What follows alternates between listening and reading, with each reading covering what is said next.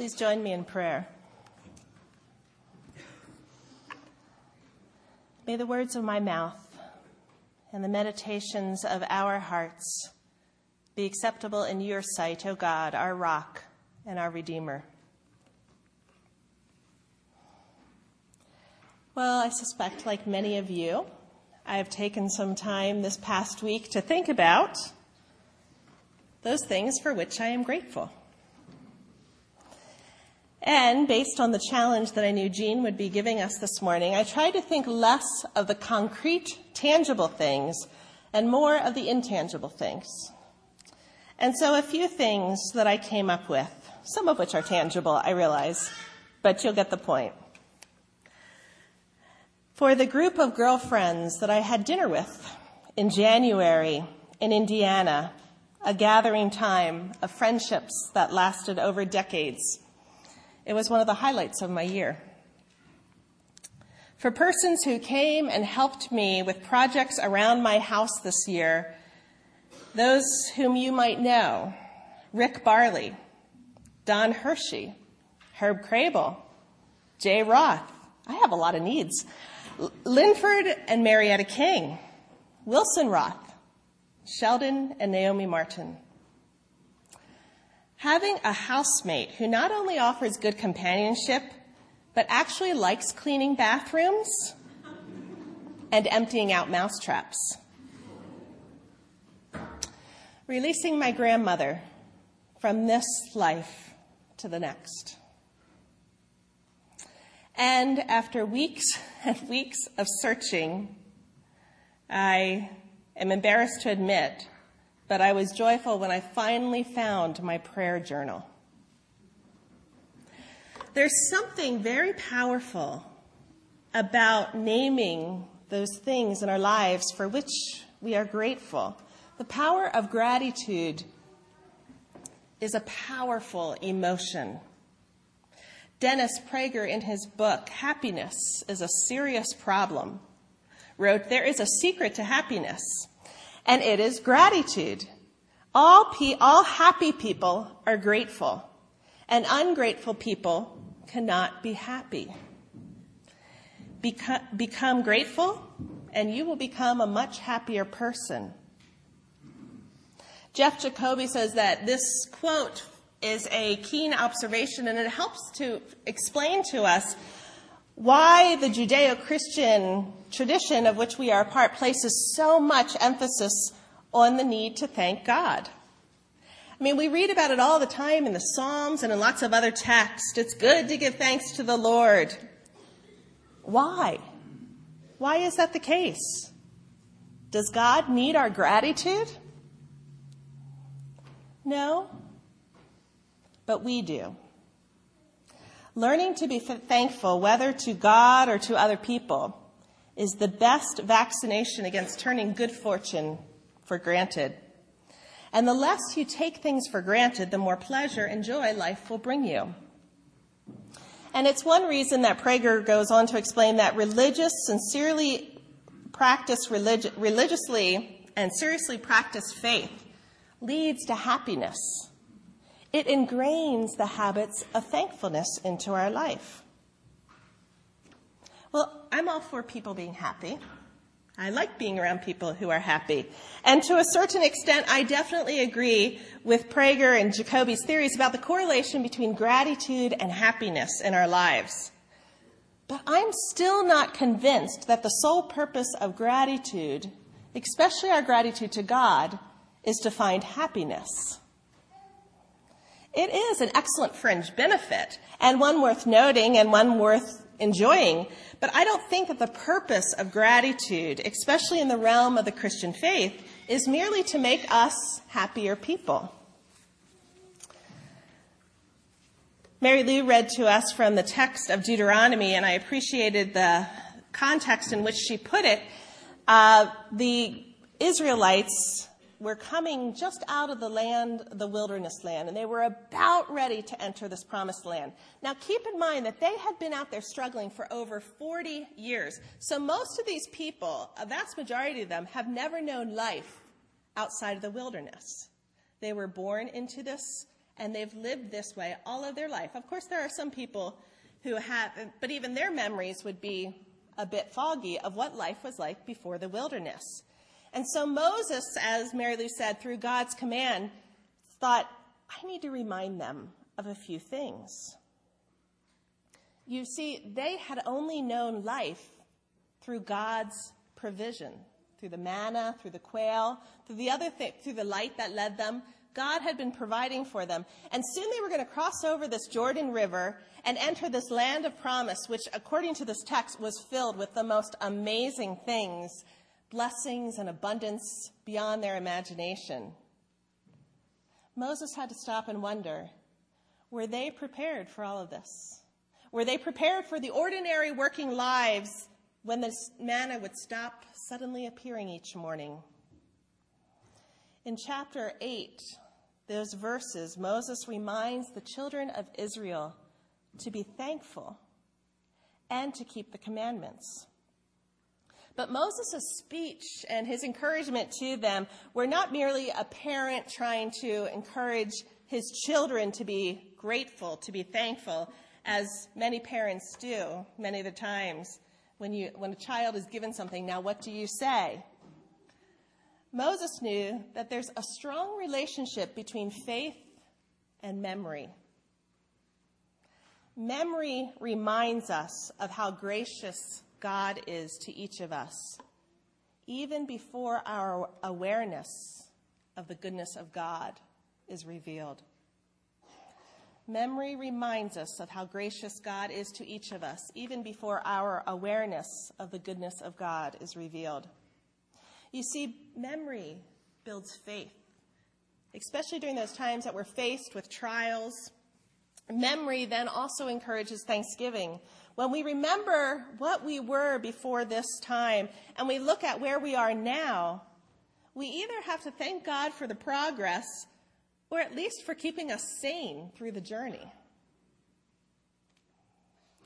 In my office in my home when I lived in Indiana, I had seen in a magazine somewhere, I don't even remember which magazine, it was a full picture page, and it had this beautiful floral scene of a big field with flowers.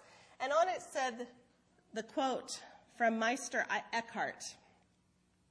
It said, if the only prayer you ever say in your entire life is thank you, it will be enough. I really liked that. So I ripped that out of the magazine and I hung it on my bookshelf.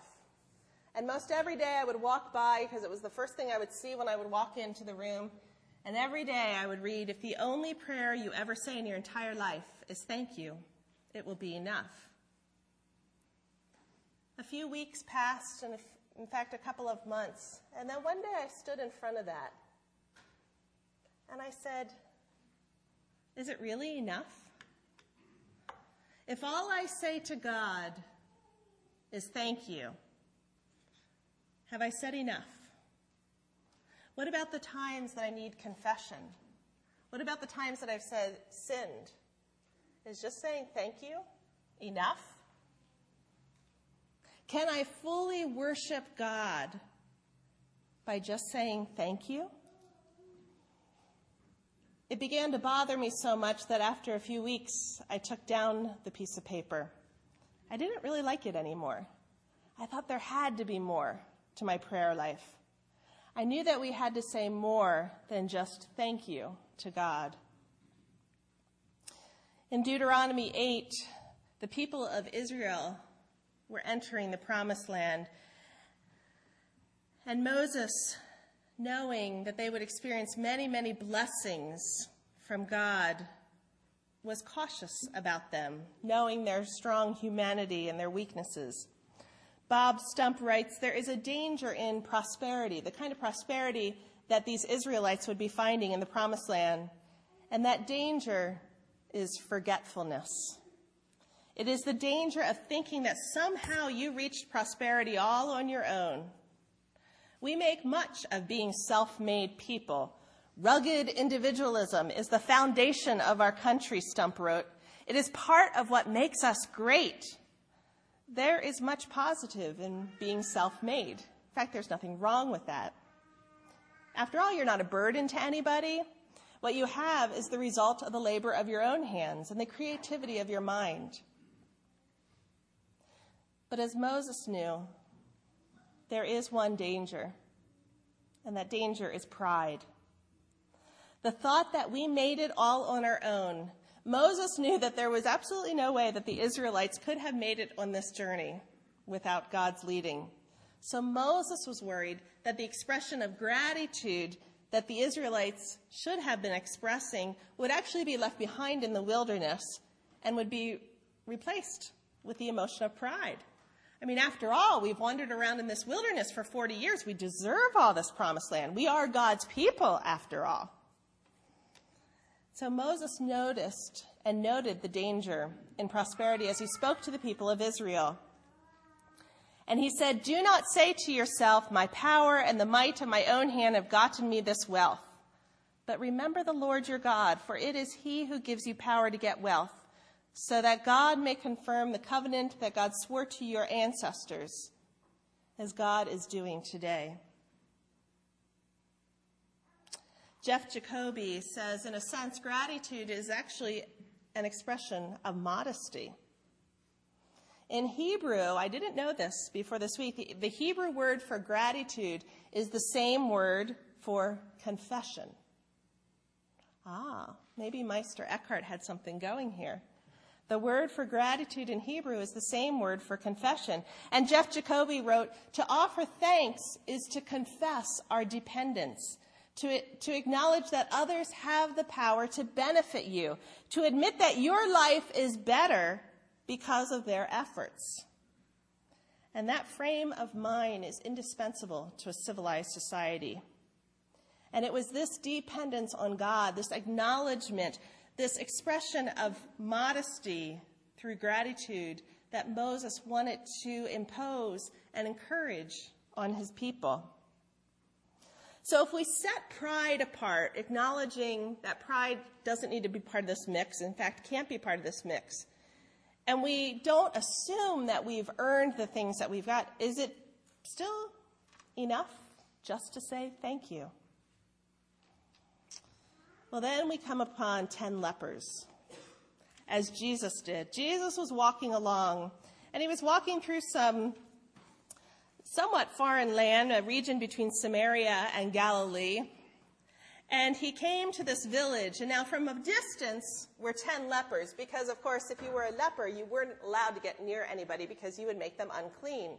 Typically, in fact, if you got too close, they would start screaming, "Unclean, unclean," so that the person would know not to come closer. But these 10 lepers called to Jesus from a distance, appropriately so, and they said, "Jesus, Master, have mercy on us." Jesus, Master, have mercy on us. And so Jesus stopped, and he looked at them. And from a distance, it doesn't say that he went and touched them. From a distance, he says, "Go and show yourselves to the priests." Because it was the priest who would have to identify if a leper were truly clean and be able to be part of society again. And that's what Jesus told them to do. Go and show yourself to the priest. It often surprises me when I read texts that the first time you read through them, you don't catch things. But when you go through and start looking for things, the more subtle things pop out. And in this text, and if you have your Bibles, I encourage you to turn to Luke 17, verses 11 through 19. It's often good to look at the verbs. What is the action taking place here? And in verse 14, we see that Jesus saw the lepers. Well, of course he saw the lepers. I mean, that's what Jesus did. He looked around and saw people. There's nothing profound there. But when we read this text within the context, which is why reading the Bible has to be a big picture thing, you go back and you start reading the previous paragraphs, the previous chapter, and we realize that this has a multiple meaning, seeing. And in fact, Later on in the text, as we know from when Dirk read it, one of the lepers, only one of the 10, verse 15, then one of them, when he saw that he was healed, turned back, praising God with a loud voice. When he saw that he was healed. So imagine that revelation of him when he looked down at his body and he saw that he was healed and he returned. So seeing is a very important part of this passage. And it's a verb that we can very easily skip over because it means, in this context of Luke, that it means more than just physical sight. It means, on one hand, perceiving the opportunity to be merciful towards another. And on the other hand, it means the recognition that God's mercy has touched one's life. You see, before this text was the Samaritan, the passage of the Good Samaritan. And again, the verb see and saw was very important in that text. The Samaritan was the one who saw the person most fully. What do we see in our lives? Gratitude in a Christian context is more than just acknowledging God's giving in our lives. It means seeing the many ways in which God's mercy has entered our lives, even when we didn't deserve it. The Israelites didn't deserve all that they got in the Promised Land, especially after their behavior for 40 years. The lepers,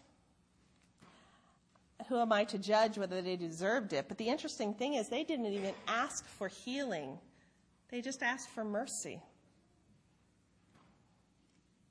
And that's the part of Meister Eckert's quote. If the only prayer you ever say is thank you, that will be enough, that I missed. It was thanking God for God's mercy. You see, the 10th leper, the one that came back, had the proper response to God's saving mercy. This is the one who came back. And it's not presumptive that it's something that we deserve. The 10th leper knew that he didn't ask for this. It wasn't something he deserved, but he came back with this untainted gratitude towards Jesus and pure praise for God and for God's saving mercy. And so we see the second part of gratitude in which Jesus did when he saw the 10th leper. And he perceived the opportunity to be even more merciful to another. In the preceding chapter, in chapter 17, verse 5 of chapter 17, in the story of the lepers, we find the disciples pleading with Jesus, and they're saying, please, Jesus, please, increase our faith. Can you imagine standing at Jesus' feet and saying, please, Jesus, increase our faith? You see, typically when strangers would come to Jesus and seeking healing, they would come and Jesus would heal them because of their expression of faith, because of their interest and their acknowledgement of his power. But the lepers never asked for healing specifically. They asked for mercy. So while Jesus did indeed show mercy to them by talking to them, by offering healing to them, he went beyond what they had asked. But it was the one leper, when he saw what Jesus had done, that came back to express his faith. Only one leper came back to express thanks. It is then at this point that Jesus declares this leper well as a result of faith. So his faith, in the end, is what makes him well. When Jesus said, your faith has saved you, it was the leper's faith that was not expressed by the request for help, but it was for the expression of gratitude and praise of God. The other 9 were healed, but only this one received Jesus' declaration of salvation. They all got what they wanted, But this 10th leper received far more than he had ever dreamed of asking for. As I said earlier, the important verb in this passage is see, S-E-E. What do we see? And what do we do when we see? When Jesus saw the needs, he healed. When the 10th leper saw what had been happening to him, that he had been physically healed, he didn't just celebrate, which would have been very appropriate, but he went back to Jesus to express his gratitude. One commentary in Luke said that gratitude may be the purest measure of one's character and spiritual condition. The absence of the ability to be grateful reveals self-centeredness of the attitude that I deserve more than I ever get, so I don't need to be grateful. The story of the lepers challenges us to regard gratitude as an expression of faith. Does gratitude follow from faith? Or is gratitude an expression in and of itself of faith? Faith, like gratitude, is our response to the grace of God as we have experienced it. For those who have become aware of God's grace, all of life is infused with a sense of gratitude.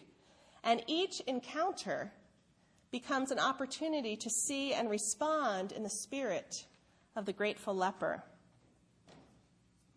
It's easy to live this out in big ways, but I'm often challenged in small ways to live out this gratitude to God, that I don't feel like I need to go back and say thank you to God and be done with it.